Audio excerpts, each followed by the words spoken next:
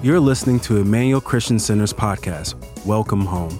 The Father's heart is for you and waiting with open arms. So get ready. God is on the move. Today's message title is Jesus is Better. Jesus is better. Now, I know none of you had any sibling rivalries growing up where there was this tension of who was better than the other one, right? Just the constant back and forth. It wasn't really a competition in my household. I was the oldest of three boys, and my younger brother, Steve, was just more naturally athletic. I would work my butt off to try and make a certain sports team. He was 2 years younger, showed up, made the exact same team. And so I'm I'm really good at talking. So maybe people, Phil, you got leadership in you. I go, so is that why my brother's starting over me? Or I don't understand, is that a Minnesota passive way of saying I'm not as good as he is?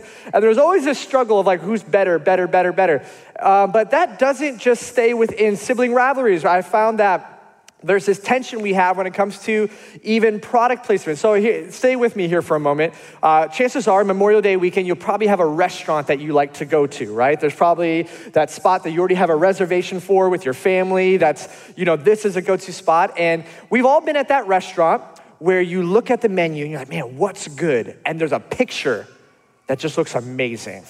Right? It's a steak that looks like it's perfectly well done. You're okay, or not, some of you are okay, well done steak. Phil, who are you? No, so I know you guys like it bleeding red, okay? But it might be a picture of a steak or a burger or a salad, the way the water glistens off the leaf of the salad, or the way, you're hungry and it just looks amazing, and you order it and it comes out and you look at the company at the table, you go, what's this? And they're like, what do you mean? It's this looks nothing like the picture that I just had on the menu. I mean, we have that also, whether it's something you're ordering off of Facebook Marketplace or Amazon, and you're like, oh, babe, this is gonna look great in the entryway. I just envision it. It's gonna fit right here. And you start dreaming. The box gets there and it's the size. You're like, wait, what's this? Oh, it's a toy. It's a Playmobil couch. Oh, I didn't even notice, I didn't check the specs, all the small print and all of that stuff. Or, you get that with movie trailers and stuff like that. You watch the commercial, you go see the movie, and you realize that the best parts of the movie were in the commercial. And there's these moments in life that there's some things that are just not as good as advertised. There's these things that begin to inspire hope and expectation and anticipation that for us, we begin to think that this could be the best thing ever. This could be the best meal. This could make things better. And we realize it just wasn't as good as advertised. And friends, I'm here to tell you today, as you can probably already tell where we're leading into with this message, Jesus is better than you heard. That wherever you're at, even if you've been coming and growing up at church, Jesus is, what he has done is better than anything that we could ever do. What Jesus has done is better than anything we could ever imagine. Any podcast you can download, listen to, any book that we can digest and regurgitate, any amount of tweets or content that we can digest, Jesus is better. But here, I share that because I think we would all agree with that. But the tension we wrestle with here today, through our lifestyle choices, disciplines, and habits, we go, God is good, but is there better? Jesus, what he did, it's really good. But is it really the best? And we wrestle with this because once again, we can nod and agree on a Sunday morning or a midweek experience, but when we look back at our finances, when we look back at how we plan our weeks out and how we invest our time and energy and how we respond to moments of crisis in our communities and our world around, we begin to really find out what's inside the cup when it gets tipped over. And we might say, Jesus is the best, Jesus is better. But internally, we might be wrestling with, is there something else better? I saw this podcast and, Gary Vee gave me these tips and these hacks and how to better double my investment and all this stuff. And we begin to find ourselves chasing all these 7 steps to this, 4 hacks to that. And we find ourselves at the spot is Jesus really better? Is Jesus really better? And so I would submit to you that yes, God is better than you think. Jesus, what he did is better than you can imagine. And this matters a lot to what we do today, what we have next week, and the lives that we choose to live for the months and years to come. And so in the text today, we find a person that I think wrestles with this in a manner that no matter what stage of life you find yourself in, whether you're a Gen Z sitting here, millennial on up, wherever you find yourself, retired, career, grandparent, parent, want to be a parent, wherever you're at, this tension is so real to every context and every space of life that we find ourselves in. And it's going to be found in Mark chapter 10, verse 17 through 22. And as you're turning there, whether you're following along with the notes on our Emmanuel app, or you got your paper Bible, Mark chapter 17, verse 22, I'll be reading out of the New Living Translation today. This book is found in the New Testament. Bible is broken up into two sets, Old and New. If you are new to faith, the Old Testament is before Jesus came. New Testament is after Jesus showed up. If you are new to the Word of God, I would encourage you to step into the New Testament first to find out who Jesus is and begin to unpack who he is, because if you just start in the Old Testament and you don't know who Jesus is, it can get a little weird at first. So I'm going to encourage you to step into the New Testament. The author of this, Mark was an action film type of guy. Like Mark probably would have had pre-tickets to Top Gun this weekend and would have been ready to see that. But Mark just hops right into the text, and he's a follower of Jesus, and he has a very unique perspective of a situation that's happening with an influential young man in their community. And this is where we pick it up in Mark chapter 10, verse 17. As Jesus was starting on his way to Jerusalem, a man came running up to him, knelt down and asked, "Good teacher, what must I do to inherit eternal life?" "Why do you call me good?" Jesus asked. "The only God is truly good. But to answer your question, you know the commandments. You must not murder. You must not commit adultery. You must not steal. You must not testify falsely. You must not cheat anyone. Honor your father and mother." Before verse 20, you know this young man, was feeling himself. He was like, "Oh, I got this. I got this." Like you had that look of like, not arrogance, but confidence, right? Like, oh yeah, I knew what I had to do. Verse 20 pops in. The man replies, "Teacher, I've obeyed all these commandments, not just today, but since I was young." Looking at the man, Jesus felt genuine love for him. Now, this is a key part because I think sometimes in this text, when we read the story, we can miss that Jesus has compassion. There's a love that he has and a desire to see this individual become all that God has created him to be. Jesus' response is, "There's still one thing that you have not done," he told them. "Go and sell all your possessions and give the money to the poor, and then you will have treasure in heaven. Then come follow me." And this man's face fell, and he went away sad, for he had many possessions. Now, I love this story because if you know Jesus and followed and read, been in the Word, you understand that any type of situation that individual could have approached him with, and Jesus is going to be able to identify and do a heart transplant, if you will, just identifying, oh, that's the obstacle. You know, like if somebody was to come in and it was their successes that Jesus was asking them to give up. In this story, we see it's the finances side, but there's all these different things that people can carry. But could you imagine with me for a moment, the disciples, as this man comes up, the scene, because as you look through the historical context of this, and many people that have done research on this text, they point back to this was a man of influence. So of today's standards, he had a blue check mark next to him on his social media account that he came into the room. People knew who he was, right? Like they knew who he was and what he was about and what he possessed. So I can imagine there's some disciples here in this moment that are going back and forth like, "Jesus, I'm done sleeping on the dirt road. Let this man come. We can sleep nice tonight. This man's got resources. Like, let this man pay for our Airbnb, all right? Like, you know he's got property. Like, we'll be just fine when we're going to all the different towns. He knows, like, it'll be good."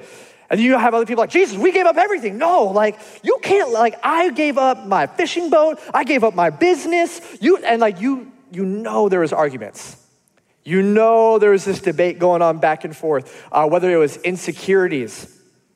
Were there followers of Jesus in that crowd that had triggers of going like, "Well, I know what I gave up. Is Jesus going to show him favoritism? Is Jesus going to let him not give up as much as I had to give up? Like, how is Jesus going to respond to this? This is a person of influence. This is a person that's done everything perfect. I'm not perfect."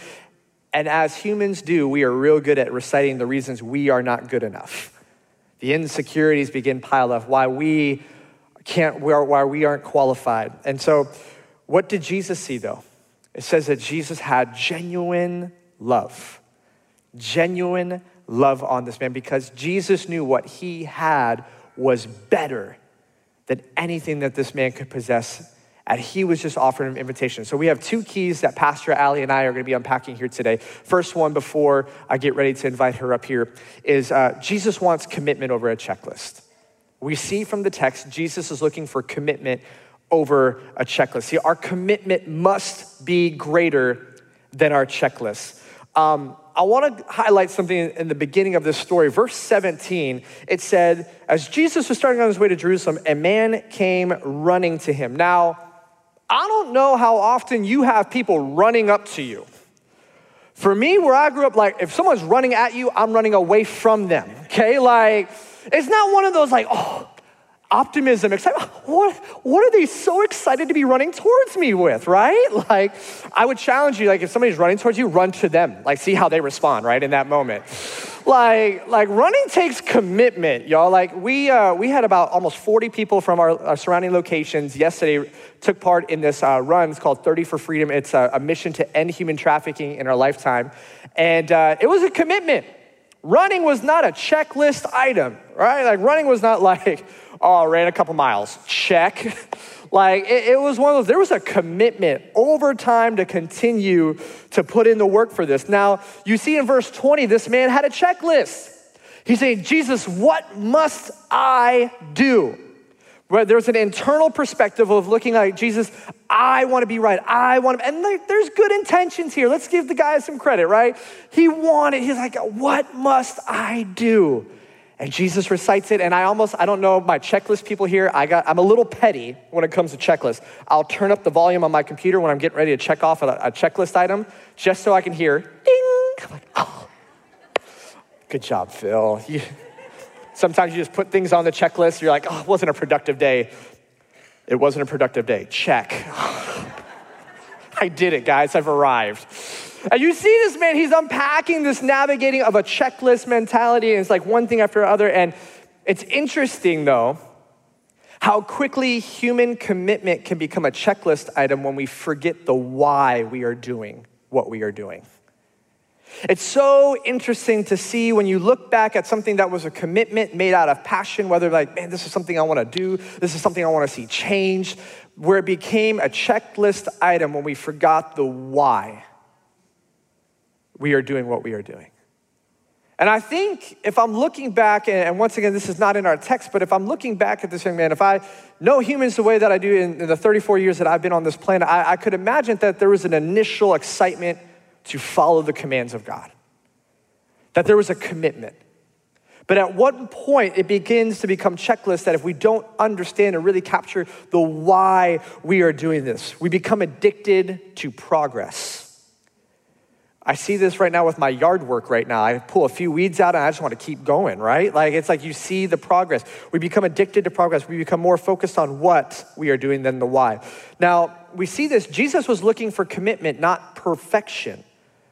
He was looking for commitment. We see this throughout the New Testament. Jesus is speaking this. Matthew 16, 24 through 26. We sang a song that was reminiscent of this verse. It said, Jesus said to his disciples, if any of you wants to be my followers, you must give up your own way. Take up your cross and follow me. If you try to hang on to your life, you will lose it. But if you give up your life for my sake, you will save it. And what do you benefit if you gain the whole world but lose your soul? Is anything worth more than your soul? John chapter 14, verse 15, 21, and 23, he says, if you love me, you will follow my commandments. You see that there's this invitation to a commitment. Now, it's something interesting to note with Jesus. He gave the same invitation to this young man that he had gave his disciples. He didn't water it down. He didn't say, oh, you're a person of resource and influence. I'm going to lessen this so you can keep that which is closest to you. Jesus gave the same invitation, drop blank and come follow me. He didn't ask or give a different invitation just because he had money, but he saw the thing that would keep him from following him. And he said the same thing. You go back and look at all the different disciples. When Jesus gave them the invitation, it was the thing that mattered most to them. Are you willing to drop blank to come and follow me? The same invitation. The second note, Jesus was not asking this man for something that Jesus himself was not going to do. You see, Jesus knew where his destination was. That was the cross. It was the empty grave. You see, the reality is we don't get what we paid for, but we get what Jesus paid for. We get hope, freedom, peace, and you can begin to see this all throughout Scripture. There's a story that we're gonna hear from a 180 from one of our students, Becca Hansen, who shares a phenomenal story of just how she wrestled with one of these things that she tried to cling on to, and the story of what Jesus was doing in her life, and just this belief that, Jesus, you are better than anything that I've believed, anything that I could imagine. So check out this 180 story from one of our students, Becca Hansen.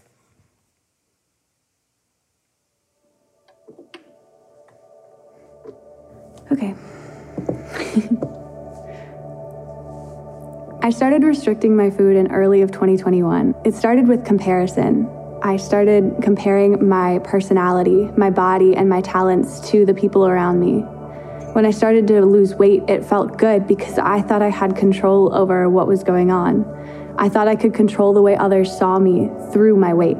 During this season, I continued to go to church because I thought I was supposed to. I had gone my whole life and people expected me to be there, so I went.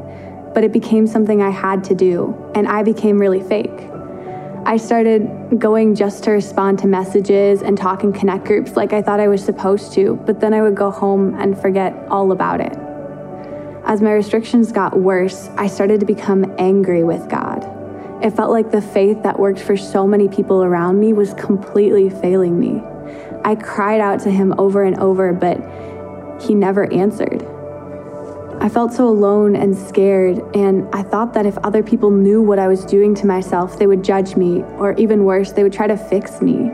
So I convinced myself that I was strong enough to handle it on my own, that I didn't need God and I knew what was best, but I didn't realize how dangerous it was to hold on to an eating disorder.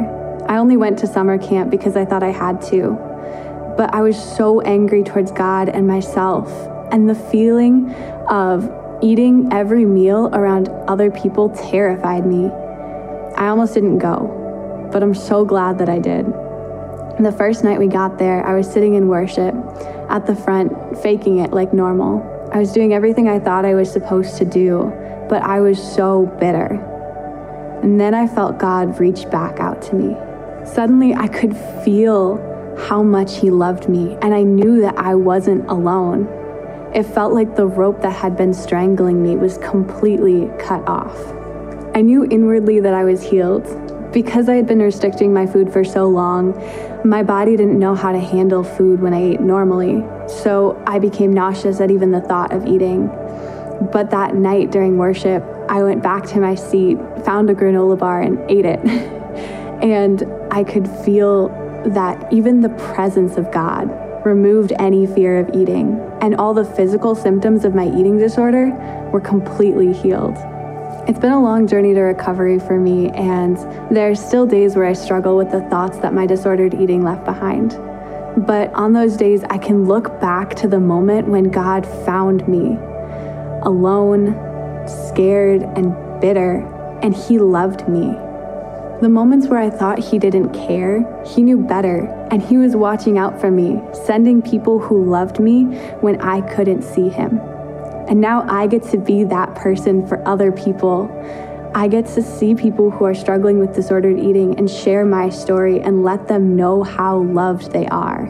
I know that God is still working in me and healing me, and I know that he is so much better.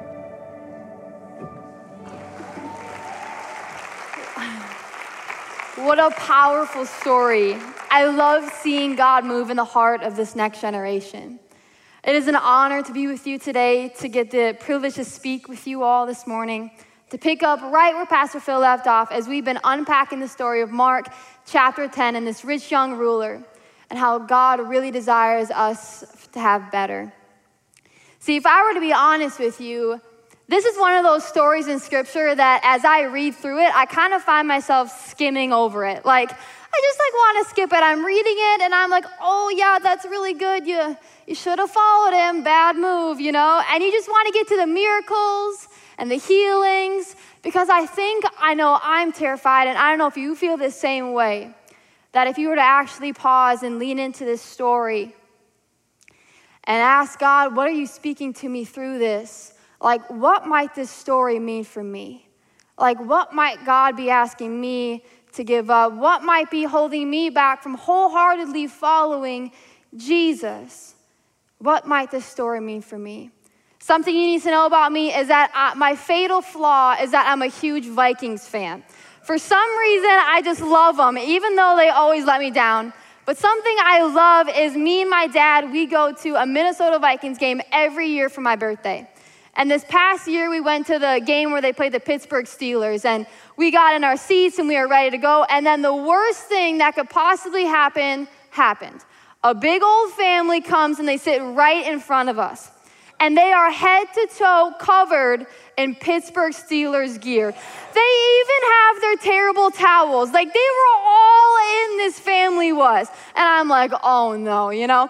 And the game's going, and of course, the first half, the Vikings are doing great per usual. And the second half, there's nothing happened for the Vikings. So this family, they start really believing, right? Because all that's happening is the Steelers are scoring. And so they're screaming, whipping their towel in my face. And I'm just like, I need to get out of here. This is the worst. This family truly believed they were going to win. And all of a sudden, there's 2 minutes left in the game. And the Vikings score, and they pull ahead by a little bit. And all of a sudden, this family, they get up and start leaving. And I'm like, Dad, do they know who they're playing? Like, they really should probably stick around. And my dad, who doesn't do this usually, he stops the family.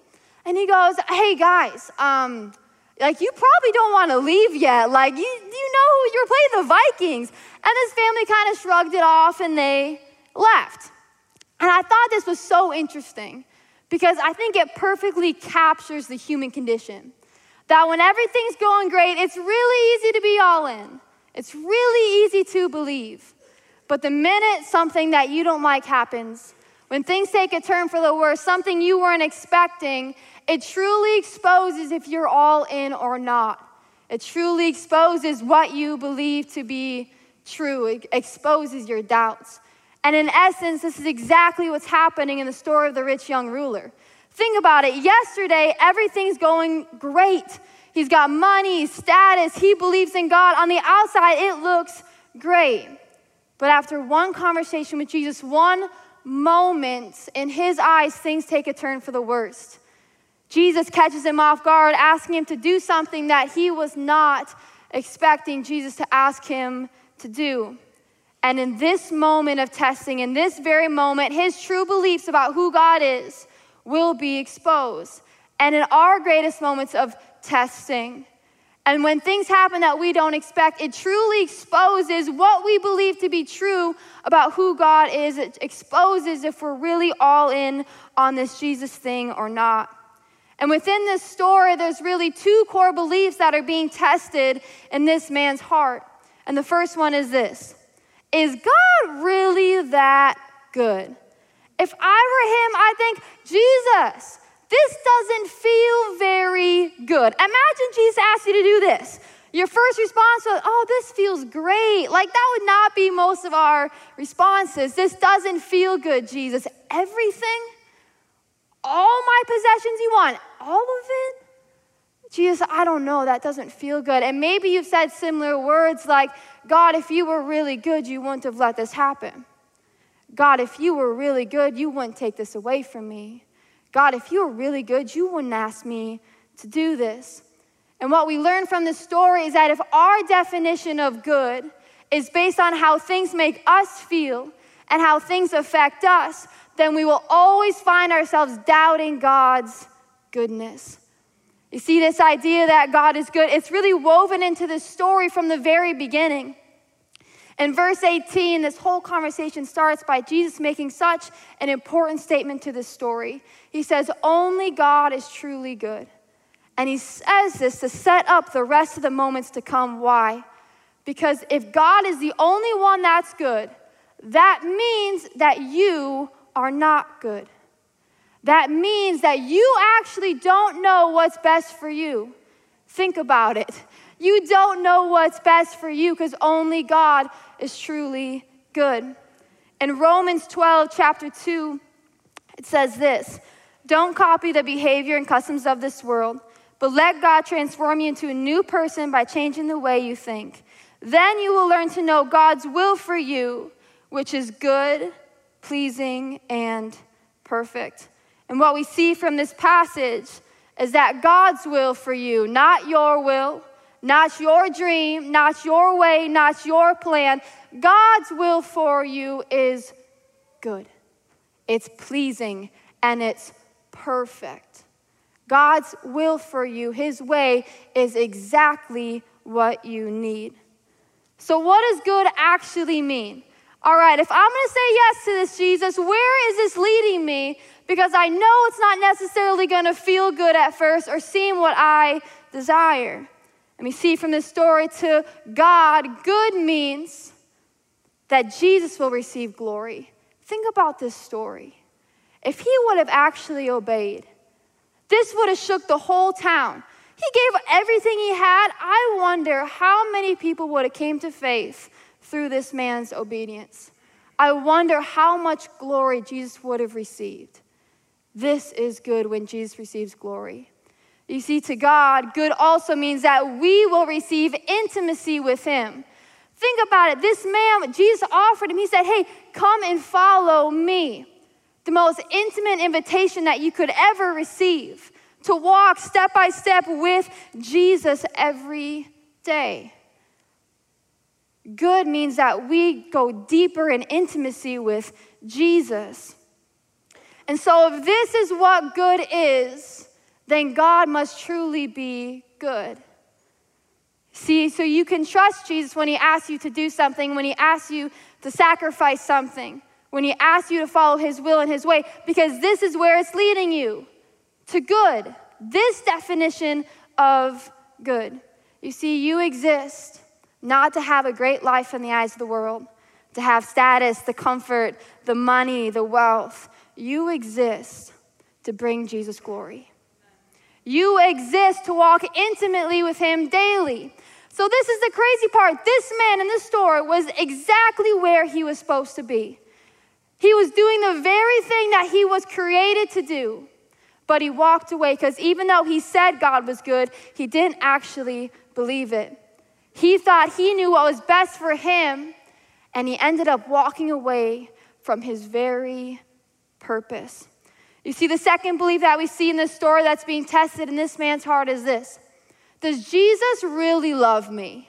If I was this man, I'd be thinking about the worst case scenario, like I'm going to end up broke, I'm going to end up homeless, I'm going to have nothing. Jesus, you are cruel for asking me to do this. If I do this, this is going to hurt me. This is going to break me. Jesus, if you really love me, you wouldn't take that away. If you really love me, you wouldn't have had me walk through this. And what we see from this story is that all along, Jesus' desire for this man was always to bless him, not to break him. In verse 21, it says that Jesus showed genuine love for him. Just because you are experiencing testing, walking through something that you didn't expect, it does not mean that Jesus loves you any less. Maybe he's just trying to lead you to better. Maybe he's just trying to give you something better. Maybe he's trying to give you a heavenly treasure in place of your earthly treasure that will soon fade away. I love what it says about this in John chapter 10:10. It says this: the thief's purpose is to steal, kill, and destroy, but my purpose, Jesus talking here, is to give them a rich and satisfying life. This Jesus, he loves you, and this is his heart for you. This is where he's leading you. When you trust him, he's not trying to destroy you, break you down, hurt you. He's trying to bless you because he loves you. I remember my greatest moment of testing where my true beliefs really were exposed. My whole life, I dreamed of going to the University of Minnesota. For some reason, I just wanted to go to a really big university. And I did really good in school to be able to get the grades to get into the U. And I remember, and I wanted to be an engineer. And so I got into the engineering program at the university, and I was doing my first year, and I had a heart to be a biomedical engineer. That was the plan that I had for myself. And And at the end of my first year, I was at Medtronic right down the road, and I'm walking around, and we're looking for internships and doing a site visit. And all the other kids are so excited looking at everything. And I remember standing in the lobby feeling sick to my stomach because something in me knew I was not where I was supposed to be. And in my heart in that moment, I felt Jesus ask me to give up everything and to go into ministry. And I remember thinking about it, and I'm like, I don't know. I didn't tell anybody because I'm like, if I do this, this might actually break me. Leaving, Jesus, do you know how hard I worked for this? This has been my dream forever. What will people say if I actually do this? Jesus, why are you asking me to do this? And in that moment, I had to decide, was I going to follow my plan, my dreams, my desires, or was I going to believe that God's will for me, his dream for me, his plan for me was truly better? Was I going to believe that there was blessing on the other side of my trusting? Could I trust him because I knew he was good and knew what was best for me? Could I trust him because I knew he loved me and was trying to bless me? And I said, it was the hardest yes I have ever said to him. But it has led me to this moment with you here today.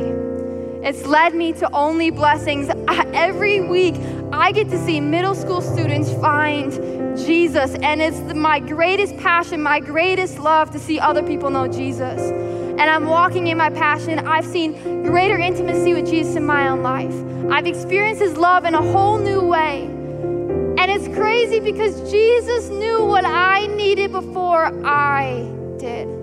And I'm so glad that I did not base my obedience on how I was feeling.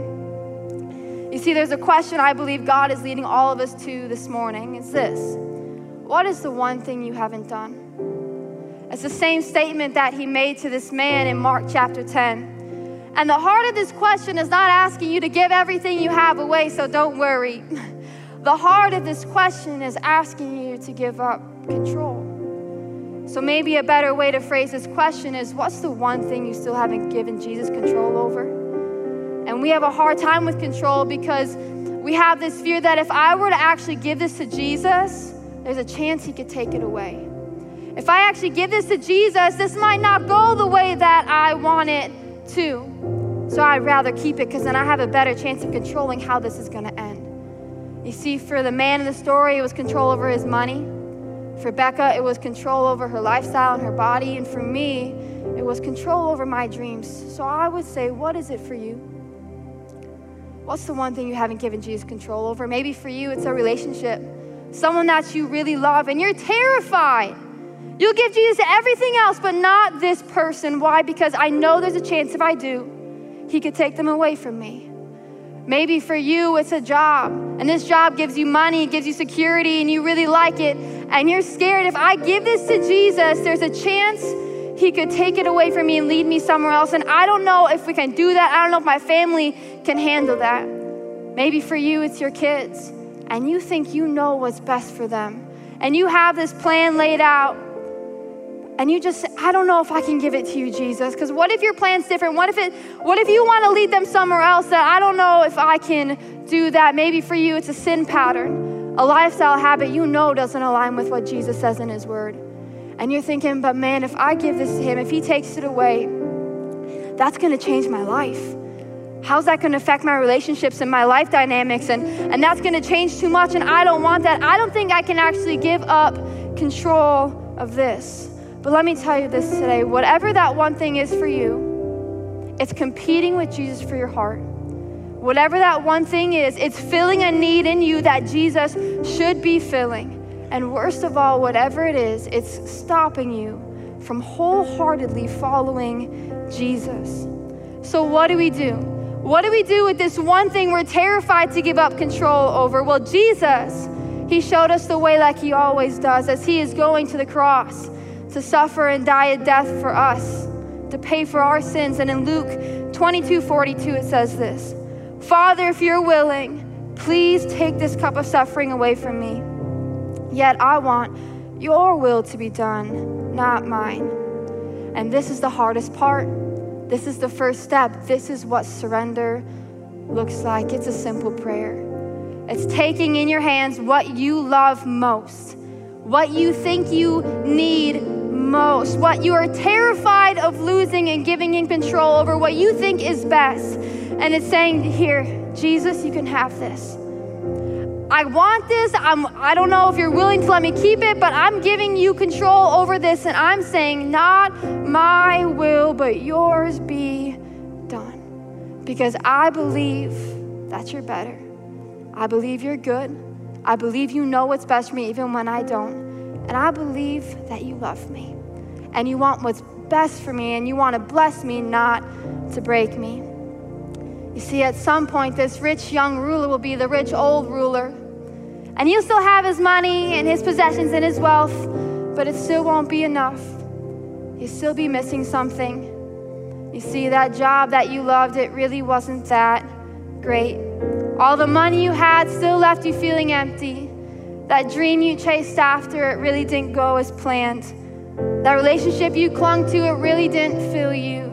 That marriage you thought you needed really left you needing more. That sin you couldn't give up really led you to so much more pain. And all along, the only thing you ever needed, the only thing that ever mattered was Jesus. And you walked away from him. So I've come here today to tell you this, that your sacrifice is worth it. Surrender is worth it. Giving in control is worth it. Leaving everything to follow Jesus is so worth it because he is better. You guys can all stand on your feet with me this morning.